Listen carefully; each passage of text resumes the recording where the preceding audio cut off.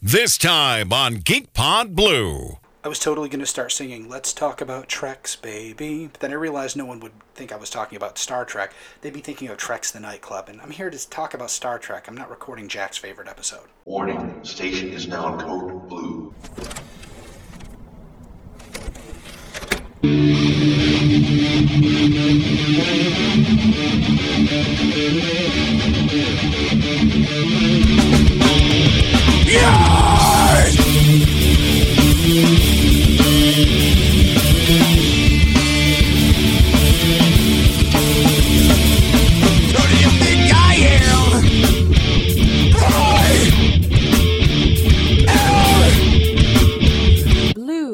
Hello, and welcome to this week's edition of Geek Pod Blue. I am your host, Hugh, and I have about had it up to here. Now, we're going to talk about something. Again, change of plans. I keep putting off the story I wanted to do because, something happened over the weekend and something's happened the past few weeks that I kind of wanted to talk about. Now, it's not the convention. The Syracuse New York Comic Con went off without, mostly without a hitch. There's definitely were some hitches there. But it was a success. There were a lot of great people. We met a lot of great people. Especially got to know Tom, I'm going to butcher your last name, DeCiccio. It's Tom from the Geek Culture Podcast. He's one of the coolest people I've ever met. And I'm certainly hoping we get to work with him again in the near future. But also met a ton of great people and had a great time with our existing friends. It was a blast. But I'm not here to talk about that. Interestingly enough, I did not walk away from that with Concrud, but I did walk away noticing something that's got me thinking the past few days. Now, if you've not been paying attention to what's happening in media and television and things like that, for the first time in 12 years, there is actual Star Trek on TV. It happened this past Sunday night as the first premiere episode of Star Trek Discovery aired on CBS at 8:30 p.m.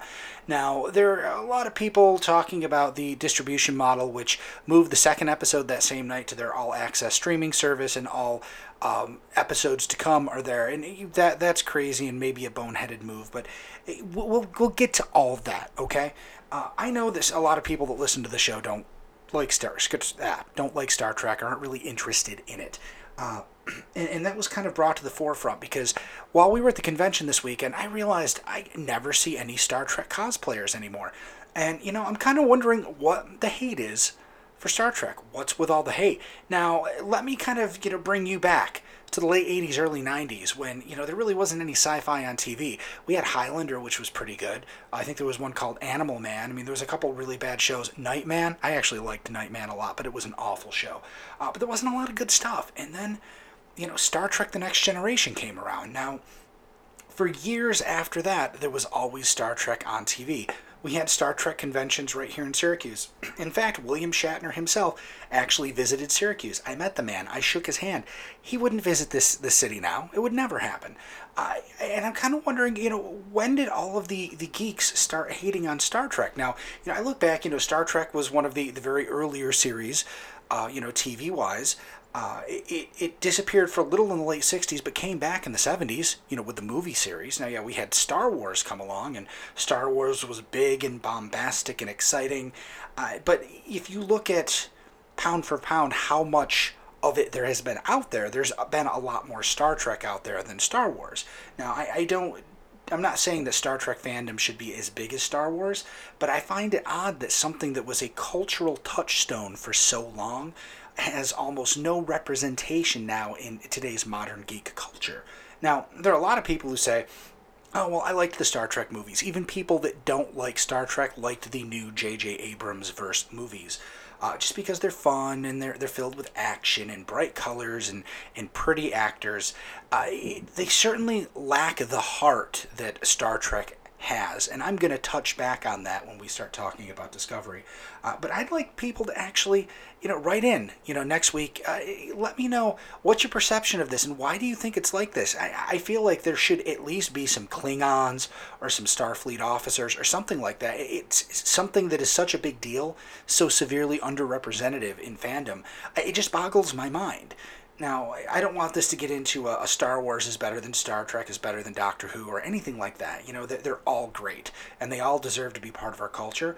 But I look at, it took Doctor Who coming back in 2005 with a revamped and re-energized show to suddenly become cool. And I'll tell you, I never actually thought it would be cool to watch Doctor Who. It's such a strange time we live in.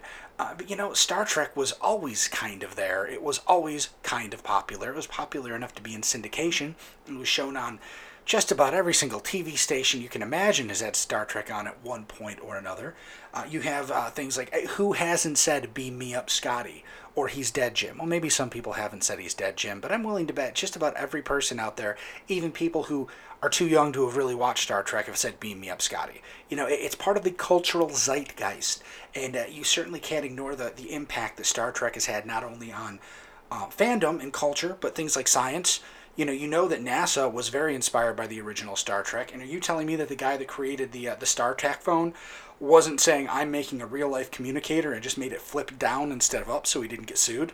I mean, the reason we probably have cell phones now is because some really smart guy at Motorola, most likely, saw those communicators on the original series and said, "That's what I'm going to make when I grow up." So please, if you have some ideas as to why there aren't just more Star Trek fans out there, I'd love to know. Because I do find it a little mind-boggling. I'm used to being on the skinnier end of fandom, considering, up until 2005, I was still a hardcore Doctor Who fan. But I kind of thought Star Trek, especially on the heels of a brand new TV show, would have been out there a little bit more. Now, to specifically discuss that, let's talk about Discovery and how it's different. Now, I have watched the first 2 episodes. I'm going to try to stay spoiler-free as much as I can because I know at least our good friend Anthony Iglesias has not watched the second episode yet. And I certainly want to give him a chance if he decides to go forward with it. But without giving too much away, this first episode, I can tell you what it felt like. It felt like Star Trek. It felt like the J.J. Abrams slick production values. Everything looked beautiful. Everybody was acting great. But it had that heart that the movies sorely lack. And again, I don't mean that as a diss against them. I'm not trying to say that only Shatner can play Kirk.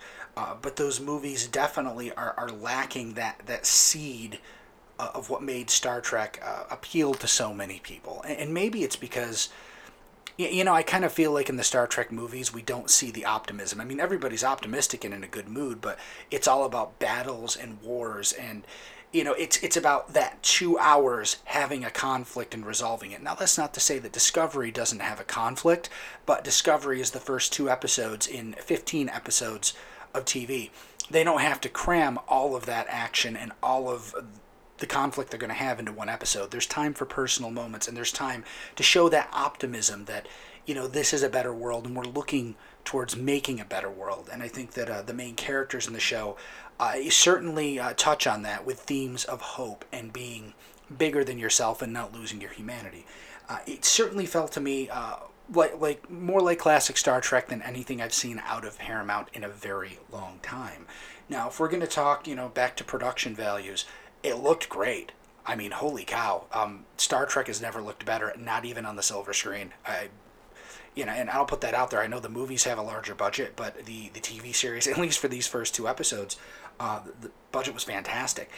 There's been a lot of complaints about the Klingons. The Klingons have had a redesign. They look very different. And I was actually having a chat with on Anthony's Facebook page, oddly enough. Anthony, I'm going to talk about the chat that we had there. Well, it wasn't him. It was somebody that commented on, said that they were upset about the redesign.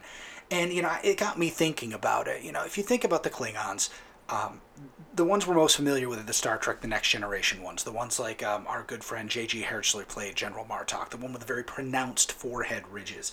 And it was basically determined or revealed in an episode of Deep Space Nine called Trials and Tribulations that the reason the Klingons from the original series, which didn't really have those pronounced ridges, all the way up to the Next Generation timeline, have them is some genetic mishap or something that changed Klingons, or we assume all Klingons. Now, this person, and other people, it wasn't just this person, was, basically saying, well, I don't know why they went with such a redesign. It looks stupid. And they're right. 10 years from now, because this show's set about 10 years before the original series, Klingons are supposed to go back to not having forehead ridges. Well, I think that possibly they were in a corner, because you can't do big forehead ridges like Worf, because we know for a fact that hasn't happened yet. And if you do, you'll piss off fandom.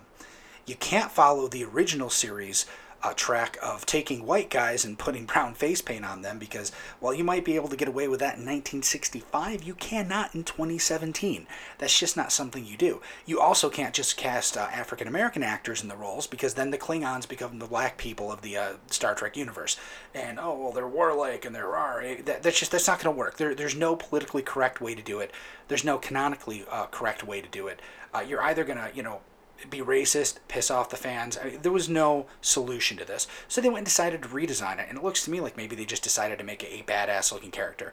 I don't think that's a bad thing. I think that a majority of the comments I've seen on the internet definitely call that out, and I wish that more people realized that they were between a rock and a hard place, because you can't really follow any of the established looks for the Klingons in this show because of where it's set. It just isn't going to work. But that was a minor quibble. I mean, it's not my favorite design, but it also doesn't suck. It's just a little weird. We certainly get to see more Klingons. There are black Klingons, brown Klingons, even an albino Klingon. Certainly a plethora or smorgasbord of Klingons, if you will. I found that quite interesting to find that there's far more diversity in the Klingon genome than we thought. And beyond that, I guess it's hard to do it without giving stuff away. But the show was really good. I have no complaints about it. In fact, the main character being Sonequa Martin Green's Michael, interesting choice of name considering Michael is a girl, or so it's assumed. This is, first of all, it's our point of view character. It's not the captain of the ship. In fact, by the end of episode 2. Not even on a ship at all, and I'll just have to leave you guys to actually watch it and figure it out. But trust me, this main character ends up in a place by the end of the second episode that you've never seen, or at least I've never seen a main Star Trek focused character end up before. It's going to be an interesting journey and ride, to say the least. Now, the producers have said that they feel like those first 2 episodes are really just a prologue, because we don't even see the ship Discovery at the end of episode 2. Doesn't happen. That's what's going to happen in episode 3. But they felt that we really needed to see these characters' motivations, and we needed to see how they got to where they were going to start in order for it to make sense. And considering it just seemed like a really good, big 2-hour Star Trek movie, I've got no complaints. I am along for the ride. You might just think that I'm saying that because I'm soft on Star Trek, and full disclosure, I have always and will always been a big Star Trek fan.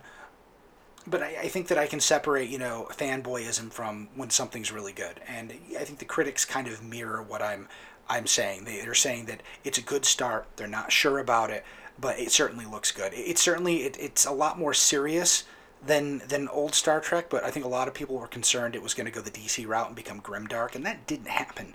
It's definitely dark. It's more realistic, and it's gritty, but it still has the fun, optimistic heart of Star Trek, and that is the balance I was concerned they wouldn't be able to achieve. At least in these first 2 episodes, I'm blown away by the fact that we can get a dark, gritty Star Trek that doesn't lose the soul of Star Trek, and I implore you guys, check it out. If you're even a little bit interested, even if you're not a Star Trek fan, I don't think you're going to be disappointed. Apparently it has racked up pretty good ratings, 10 million people live on CBS, and the All Access CBS app has seen a record number of subscriptions, eclipsing even the Emmys, which was their last big and their biggest so far rush for people signing up. So if you get a chance, check it out. I don't think you're going to be disappointed. Which is going to bring us to the other interesting thing about the fact that now there's, actual Star Trek on TV right now. But it's felt like there's been Star Trek on for the past 3 weeks, and that is because Seth MacFarlane's Orville has debuted on Fox. And what an interesting dichotomy of a show. Something that looks like it's going to be a parody, but actually ends up being more like the source than, the recent giant big blockbuster movies. Now, let me kind of set the stage for you, again, without giving away too much. You see a lot of comedic elements in the commercials and trailers, but this is an hour-long show. It's not a half-hour comedy, which means when the premiere was coming out, they showed all those little funny bits. I mean, that was all the funny bits from that premiere. The rest was, I don't want to say dramatically serious, but it was dramatic. It was a story being told, not all for laughs. What's interesting is they found a good balance. I did not think you could put dick and fart humor into a Star Trek show and have it work. But oddly enough, it's not really pulling me out. It's a little weird at first, but it's almost like That's what I'd be like if I was on a starship in the 22nd century, or that's what Paul would be like. It almost strikes me as a little more real than the old Star Trek shows, because, I mean, everybody can't be that damn perfect, right? The bigger thing here, though, is if you watch the Orville's first 3 episodes, the critics were saying, bashing episode 3 a ton, because they had seen the first 3 episodes, right out the bat. Now that fans have seen it, there actually are a lot of people who are saying the critics are wrong, because it's not that Seth MacFarlane doesn't get it, it's the critics that don't get it. And the reason is, the 3rd episode comes out swinging for the fences. It wasn't just, they have a running gag with drinking beer at really inappropriate times, or jokes about sex and things like that. You think it's going to kind of run and it's all going to be light and fluffy, and then they go head on and tackle, the morality and ethicality of, sexuality, of is it right to change somebody's gender or change something about them based on cultural expectations of their race. While it still has a lot of jokes and there's still some humor in there, they actually tackled a pretty serious subject. Now, did they do the absolute best job of tackling things like transgender rights? Absolutely not. You know why? It's a comedy sci-fi show on Sunday nights at Fox, created by the creator of Family Guy. If you want to have an actual in-depth exploration, you should be looking at scientists or leaders. Well, maybe not that. But there are other places that you want to look for that kind of thing. This wasn't envisioned, or at least the public did not think it would be tackling things like this.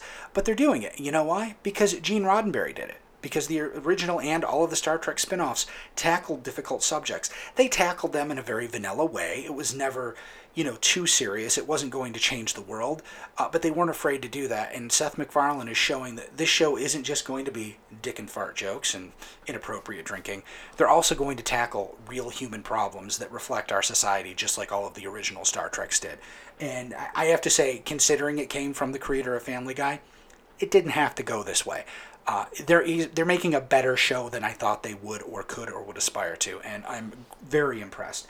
Now, I'm also impressed by the fact that they have not been sued by Paramount yet, because if you've watched the old Star Trek series, and when I say old, I don't mean the 1960s, I mean everything from Next Gen forward, and then you watch the Orville, you're immediately going to feel like you're putting on a nice, warm, comfortable sweater, because it's as if they went to the Star Trek Voyager School of Incidental Music Writing and copied everything, because it sounds like Star Trek.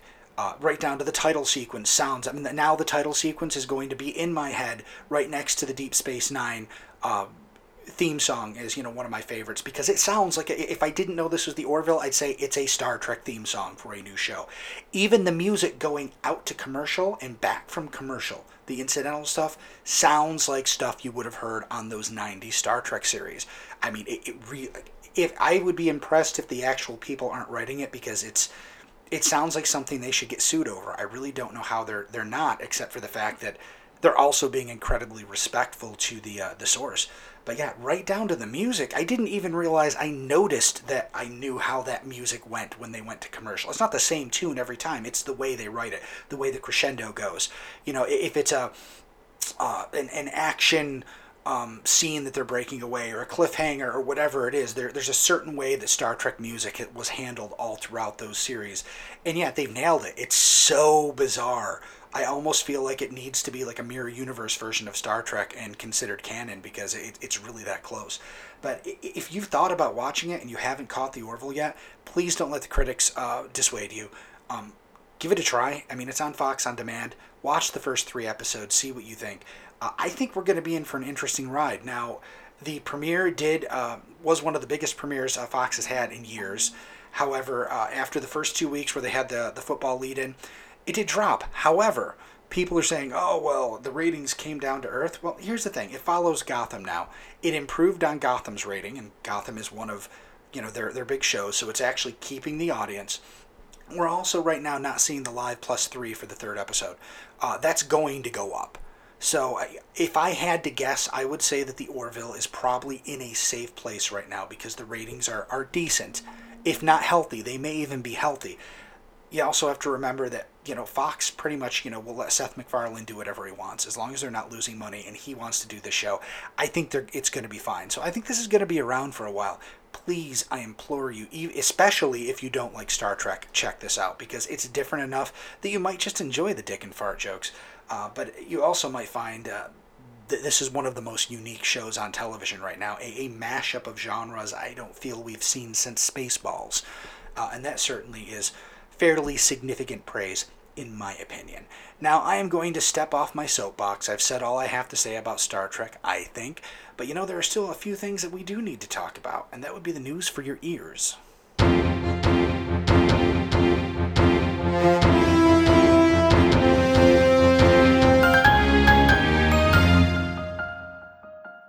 And that brings us to this week's news, and there is a ton of stuff going on this week.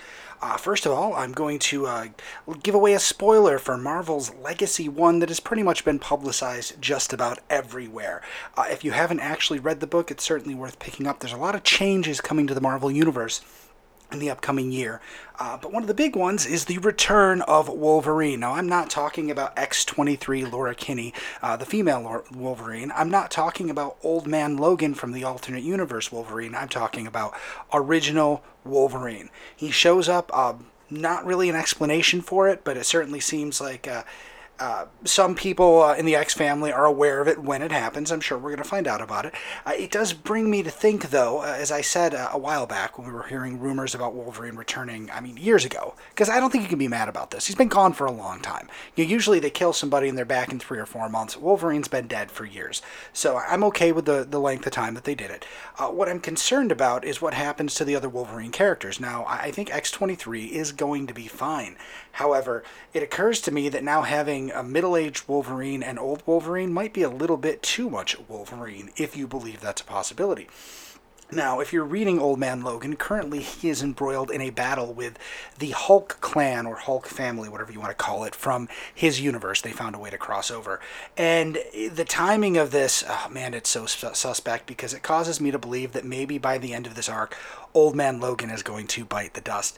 The reason I think that, and this is not based on any insider knowledge or extensive study, it's simply the fact that Old Man Logan has spent his entire run trying to forget about what happened in that other universe so that he can start a new life free of that baggage.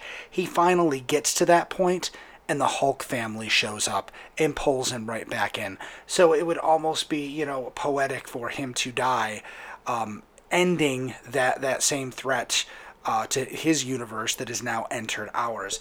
I just think that it kind of means that, we're losing some possibilities here. I'm imagining all three, the 3 Logans, like a sitcom, living in an apartment together. All 3 of them are the grumpy one, but Laura's the one that's always right. I think there's a lot of comedy potential there, and teaming them up with like Deadpool, holy crap, that would send Deadpool for a loop. He wouldn't know what to do.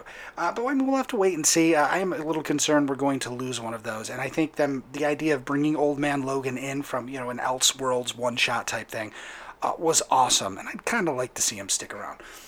There was something else I noticed about the comic as well. If you look at they weren't really previews, they were just the covers for upcoming books that tie into Legacy, and one of them talked about, it was a cover for Deadpool, and I forget what it actually said, not On the Lam or Wanted. It was something to the effect that, he was a wanted criminal. Now, we all recall that Marvel said that Deadpool was going to go back to his mercenary ways, and I was concerned that he was actually going to become, a bad guy again, kind of like he was when he first showed up. And I thought it'd be awfully sad now that he's worked so hard to get the Marvel heroes to kind of look at him like a hero, to just throw that away voluntarily. Well, Legacy shows us that he is being pursued by the FBI for his murder of Phil Coulson. Now, he was doing that at the behest of Captain America, the Hydra Cap at the time. It does not look like they are taking into account that, some folks didn't know that he was an altered Captain America. Some of them just thought he was the hero and he was finally standing up to do something about the world, and didn't realize that he was actually the bad guy. So it looks like they're holding Wade Wilson responsible for that murder. I'm not saying he should get off scot-free, but it looks like that he's kind of forced into a situation where he can no longer be a hero. So that could actually lead to some interesting stuff. He was even doing some soul-searching in this episode. which is not something you generally see Deadpool do a lot of. So I'm looking forward to what the Marvel Universe has in store for us coming up. Also this week, according to Variety, it has been reported that Disney would not let ABC cancel Agents of S.H.I.E.L.D. after Season 4. Apparently ABC wanted to, the ratings were kind of they were stagnant. They wanted to get rid of it, and Disney was like, nope, you're not going to do that because we own you. It's certainly interesting, considering the fourth season was the strongest season they've had. I'm wondering how long Disney will let Agents of S.H.I.E.L.D. stay on TV if Disney wants it, ABC doesn't. It might lead to some interesting standoffs. I think at the end of the day, though, you have to do what the mouse wants. It's the mouse's house, and he rules. Next up today, Wednesday the 27th, Amazon released too many fucking devices, and I don't even care. If you'd like to know, Google search it. Or ask Alexa. I'm sure she'd be happy to tell you all about them. Seriously, there's like 7 or 8 different Amazon Echo things. It's ridiculous. Next up, Skyrim is getting a survival mode. Bethesda is going back in, and they are going to be adding a hardcore mode that takes things like fatigue, cold, and hunger into effect. So if you're in an area that's really cold, you're going to have to watch how cold you get. You're going to have to eat occasionally. They didn't comment on whether or not you were going to have to piss every once in a while. But, it's kind of expected, because as Bethesda generally does, and I hate to say this because I love them, but this survival mode exists in 200 different mods created by the community, and now Bethesda is going to release basically the same thing that the community already created for them. I hate it down. I love Skyrim. I love Bethesda. But guys, it's time to work on new shit. Really, please, get on with it.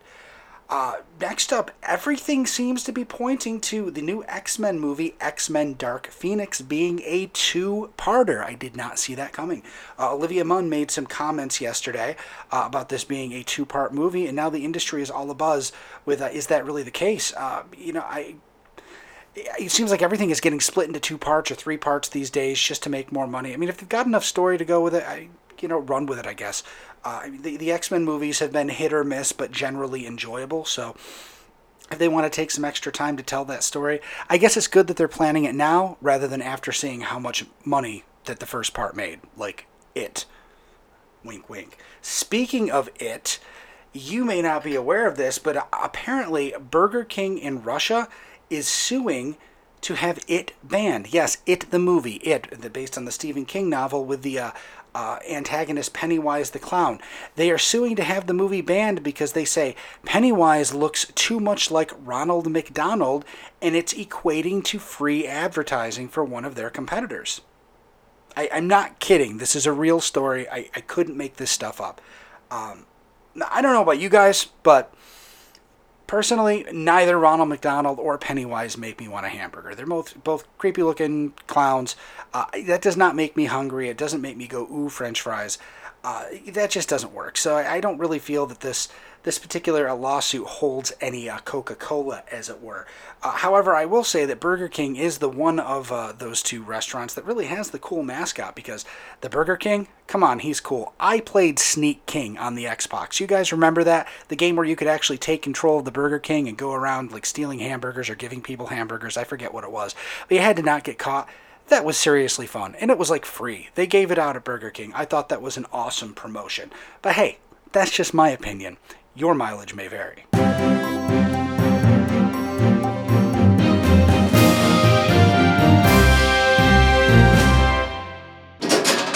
And that means it is time for the letters segment. We got just a couple letters this week. First of all, Al Sedano wrote in, and he says, "Hey Hugh, here's my new question. What are you looking forward to? What are you more looking forward to? The Justice League movie or Young Justice Season 2? Well, Al, this might disappoint you. I would have to say the Justice League movie because I have never watched Young Justice. Not on purpose. It just kind of skipped by me. I missed it.